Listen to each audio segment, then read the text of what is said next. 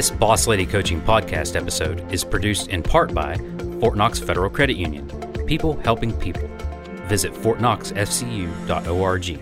At Fort Knox Federal Credit Union, we've got your back through all of life's biggest moments. Like when your daughter looks in the mirror at the bridal shop and says, "This is the one." When you walk through a home that you want to make your own. "This is the one." Or when he tours the campus for the first time. "This is the one." Fort Knox Federal Credit Union has money to lend for each of life's precious moments, with low-rate loans for every celebration. Stop by a branch or visit fortknoxfcu.org for more information. Equal Opportunity Lender. Enjoy free tools at BeTheBossCoaching.com. Connect with us on Facebook and Instagram at Boss Lady Coaching. All podcast content is property of Megan Stith, Holly Sexton, and podcast guests. Copyright 2018. All rights reserved. Hello. Hi. Hello from Holly's house. I'm monumentally excited about something that you've done.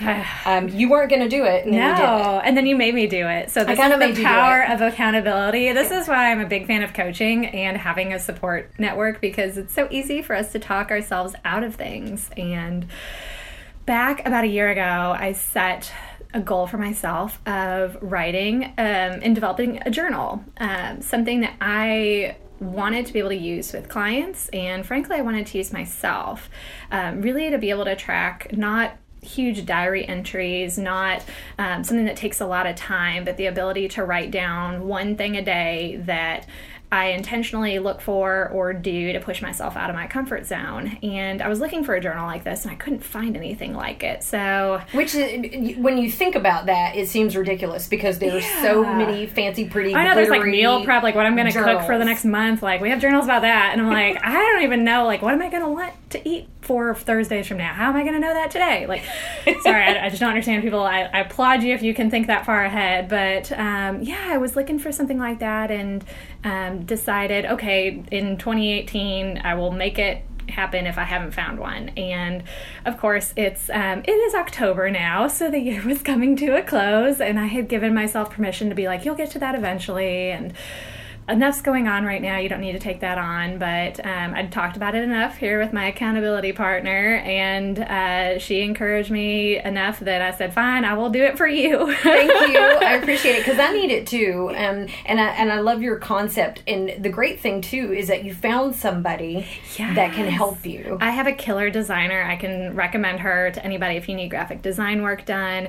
In just a couple hours, we knocked out the design for what will be a 6-month bullet journal called Braver by the Day. Now I'm trying to remember the subtitle. This is also new. A bullet journal for fearless women. So this will be going to print hopefully this week. We're waiting on some final revisions, but the designer's been fantastic. You mentioned something in your calendar process that I thought was interesting because we are talking about crucial conversations for the duration of the podcast for the next little bit. You mentioned having tough conversations. Yeah. So how does that relate to the calendar that you're creating?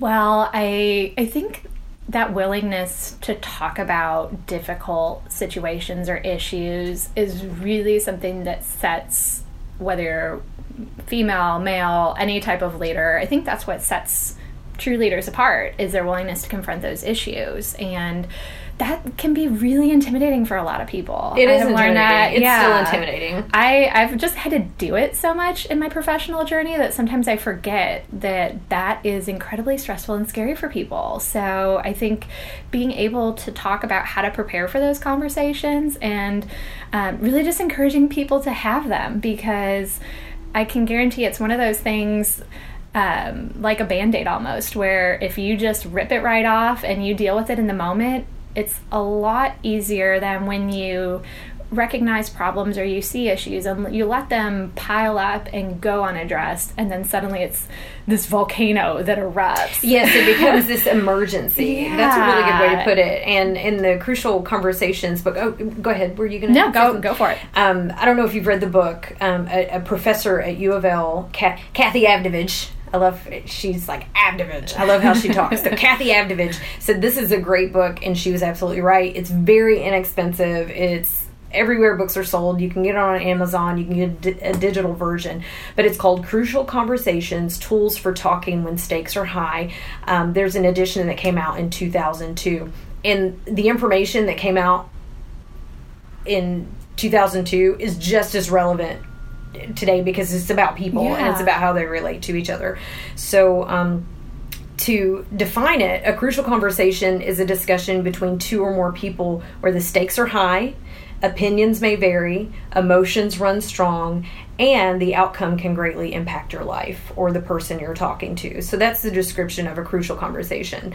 Everything else is just drama or something somebody's brought to you that you don't have to handle. But that really encompasses a lot of things when you think about it. As you're reading that description, I was like, yeah, that's kind of everything almost. It is. It's everything. More often than not. There's also a biological response. So when that happens, when you need to have a crucial conversation, or like you said, you're experiencing that volcanic moment, you're actually experiencing a biological reaction, a high adrenaline, high blood flow, the fight or flight is happening, low blood flow to the brain, which is the worst time. You ever walked away from a situation and said, I wish I had said XYZ. I'm the queen of overthinking. I'll be thinking about it for 2 days. Yeah, so that is all part of the process for everyone. So let's take a relaxing breath and just realize that we all have these crucial conversations, biological responses. It gets your animal brain ticking. And I think in just thinking about my experience with these conversations,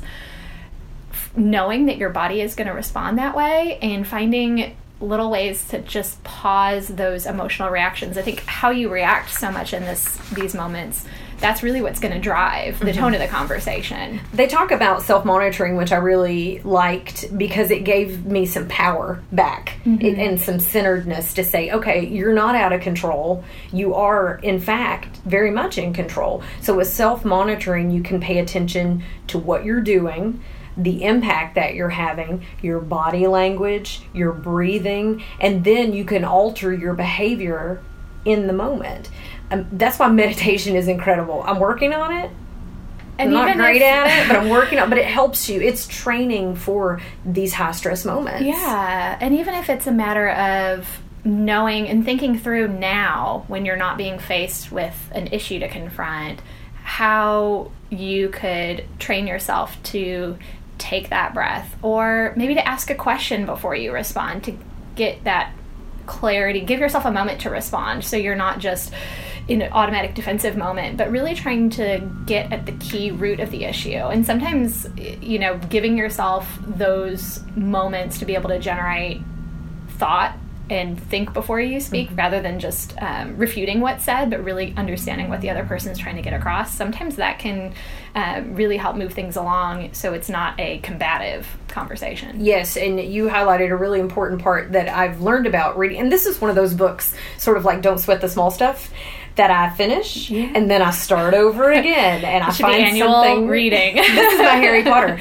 I find something new every time I read it. But in detail, it gives you tips on how to handle those situations and how to diffuse those situations, because we know personally when you're having a personal problem, say with a relationship with a spouse or child or a friend, we immediately tend to go into a self-defense mode, and all of a sudden this question or topic may become charged, and then you take all the rationality out of it and you can't have a good conversation about it.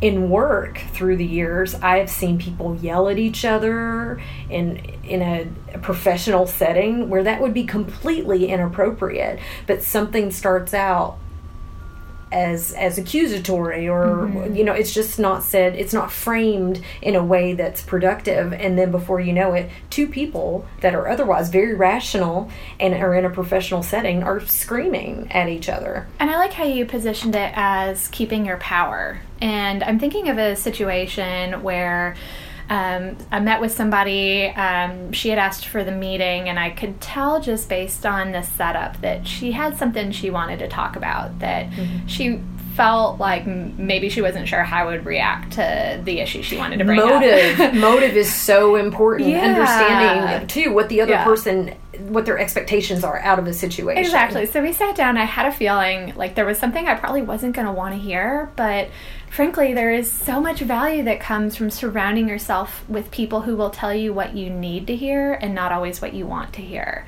So she just started, I would say, in terms of how to begin a conversation like this, she did it perfectly. And I think what really made it productive was, while I wanted to, inside my head, I was like, well, this is why we did this, and this is why we made this decision, and this is the other alternative that wasn't viable. And the wheels are just turning I'm having that fast. conversation in my head, but at the same time, asking her questions to better understand. So tell me more about how this comes across, or what would happen in this situation, giving her some alternatives back to consider. Or really, I didn't respond to what she was saying in terms of a judgment until much later in the meeting, and really I think my tone was just about like how we're talking right now. It really wasn't very different, even though, and again, some of this is just breathing and knowing that this isn't, she's talking to me because she cares about us making a good decision. And if she didn't care, she would be having these same opinions, but they would be going to everybody else but me. Yes, which is she the wants worst. Me to succeed. Yeah, boss ladies, by exactly. the way, don't do it. Yes. I see it all the time. It is destructive. Yeah. Stop it. So she wanted me to succeed, and it Yeah. was great because the more I could control my reaction and really just look at it as, she really was right. We needed to talk about how to position this and how to make decisions and implement a situation that it needed to be thought about, and to be able to react with gratitude to her and saying, thank you for giving me the chance to think this through with you. Mm-hmm. She just continued to give me information and a perspective that honestly I would not have otherwise had. There were things factoring into why she wanted to talk that I wasn't aware of, and I think if it had become this combative, defensive, no, we're right, and that's it. I learned a lot out of that conversation that, from a strategic standpoint, I needed to be aware of. Well, and you reframed it too. Yeah, Look at how you it was turned that so around. productive just by like, okay, this isn't a personal. She woke up hating Megan Stith and thinking I'm a total idiot, and where your head goes. My head goes of like, you know, everything you do is terrible. No, she wants us to succeed. Mm-hmm. She wants to help me be aware of some of the other factors. It's just impossible for you to know every undercurrent of every decision, and I think it added so much value to be able to have that conversation. And if I had just shut it down, I know we wouldn't have gotten where ultimately we were able to go. So I promise I'm not preaching anything that I don't always practice it perfectly. Yeah, it's hard. For sure, but I promise it's worth trying. I agree. In the past, I'm a better writer as a communicator, and especially when I get emotional. Mm-hmm. And as my emotional intelligence has developed, it's nowhere near where I want it to be, but as it has developed and as I've practiced and worked it like a muscle and exercised it, I can see that now I can remain more. When I'm a thunderstorm inside, I can be a lot more chill on the outside. Yeah. My face, not so much, but my words definitely. But writing, and there have been times where I've had crucial conversations with people that I needed to have face to face that I wrote down and gave to them. And at the time, that, as Maya Angelou said, when you know better, do better. So at the time, that's all I had in my toolkit. Mm-hmm. And so that's what I did with that tool. But I see now that I could have handled that face to face, and I should have. There are times where it's appropriate to sit down with people and to talk. Half of the journey to success is learning when not to send an email. Yes. I don't know how to say that any other. It should be on a t-shirt or something, or as a famous quote, and I'm sure it could be spun differently. But when I think of the times that situations get needlessly complicated, it's usually because something could have just been a phone call or a stop in and addressing it personally versus I think knowing where that line is, and that's a hard line to see sometimes, but I think being able to recognize your gut reactions to situations, like if you're mad and you just got an email that set you off, the time to respond is probably not right away. No, not at all. And if you can train yourself to recognize, I'm upset right now, or I'm feeling, we all know that fight or flight, what that feels like. It's kind of like that butterflies hitting your stomach. Yeah. You know, when you feel that, back away from the computer. Do not pick up the phone. Go run. Go talk to somebody. Go do anything but respond in that heated moment, because that's where it becomes so much more difficult to control your response. And even if it's, I understand some issues are really urgent, but even if it's 5 to 10 minutes, I mean, most situations can breathe a little bit. And sometimes it's a matter of, I'm going to draft that email, or I'm going to draft my talking points and I'm going to sleep on it. Mm-hmm. Gosh, there's so much power in sometimes just looking at things the next day from... Oh, after you've had some sleep. Or 15 other problems have come up since then, and you're like, well, this one's really not that important anymore. That's why I don't put the small stuff, because it's just like that. It's like, will this matter in 5 years? Yeah. Yeah. And we're the 100-year thing. In 100 years, there will be all new people. That's true. If you think about it like that, there will be all new people. Surely we can all find somebody to get along with. So this situation is not that urgent. Not everything is an emergency. And you're right. If you don't have to respond right away, take some time. And the next day is even better. You're clearer. And usually tone is so hard to read, no matter how good a communicator someone is. So taking that time, I think, is really important. One of the best pieces of advice I ever received was that a sign of maturity is recognizing that not everything requires a response. And in the world of social media, we're all commenting on things, we're all liking it, or showing angry faces, or having an opinion. I think that's really true. The further along I get, and the more experience I go through, it really is true to recognize that it doesn't mean if there is a problem that needs addressed, it's just so much easier to talk about it as you go, rather than letting it just become this giant bag of issues that you're going to have to plop down one day and unpack all at one time.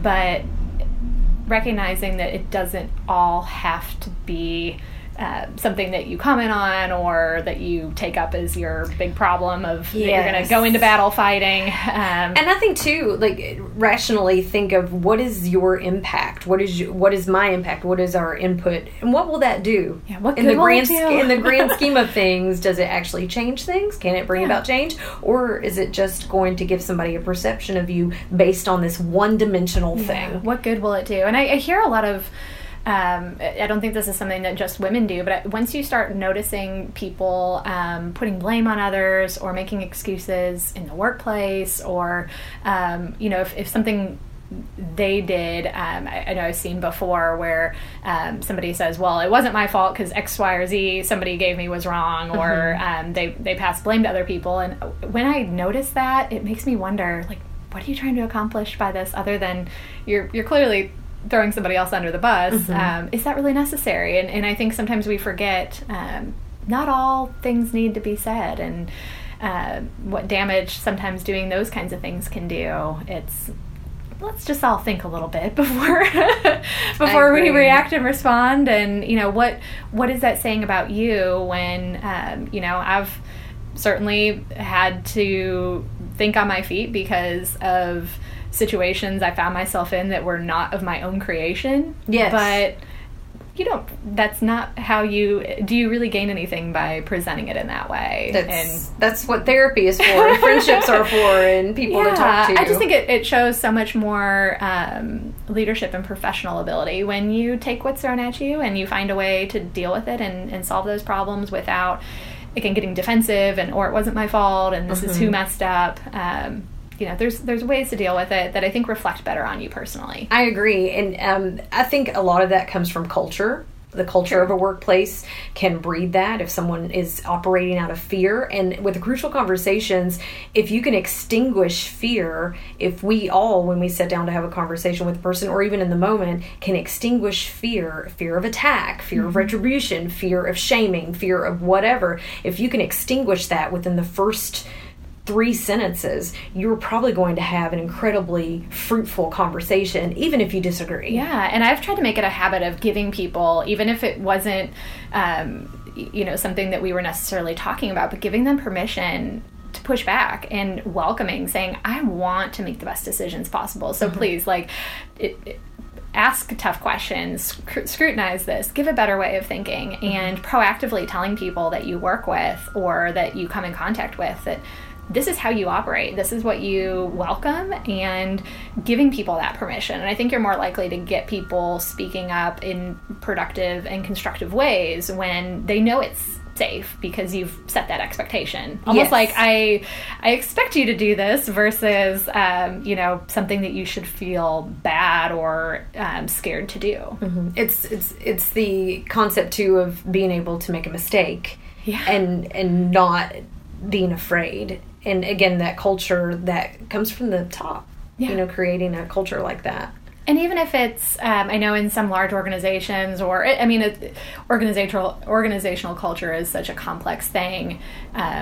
It doesn't also mean, though, that you have to wait. If my boss isn't doing this, then there's no point in me doing it. I think that's what we want to impart, especially to our listeners, is that you are the boss of your life. You might not be of your organization or your workplace. Sean asked me that. He goes, wait a minute, because I talked about somebody, and they're like, well, they're not a CEO. And I was like, that's not irrelevant. That's not what it is. I was like, it's being the boss of your own life, taking responsibility. Yeah, taking control of yourself. It doesn't matter what game other people are playing. It's not...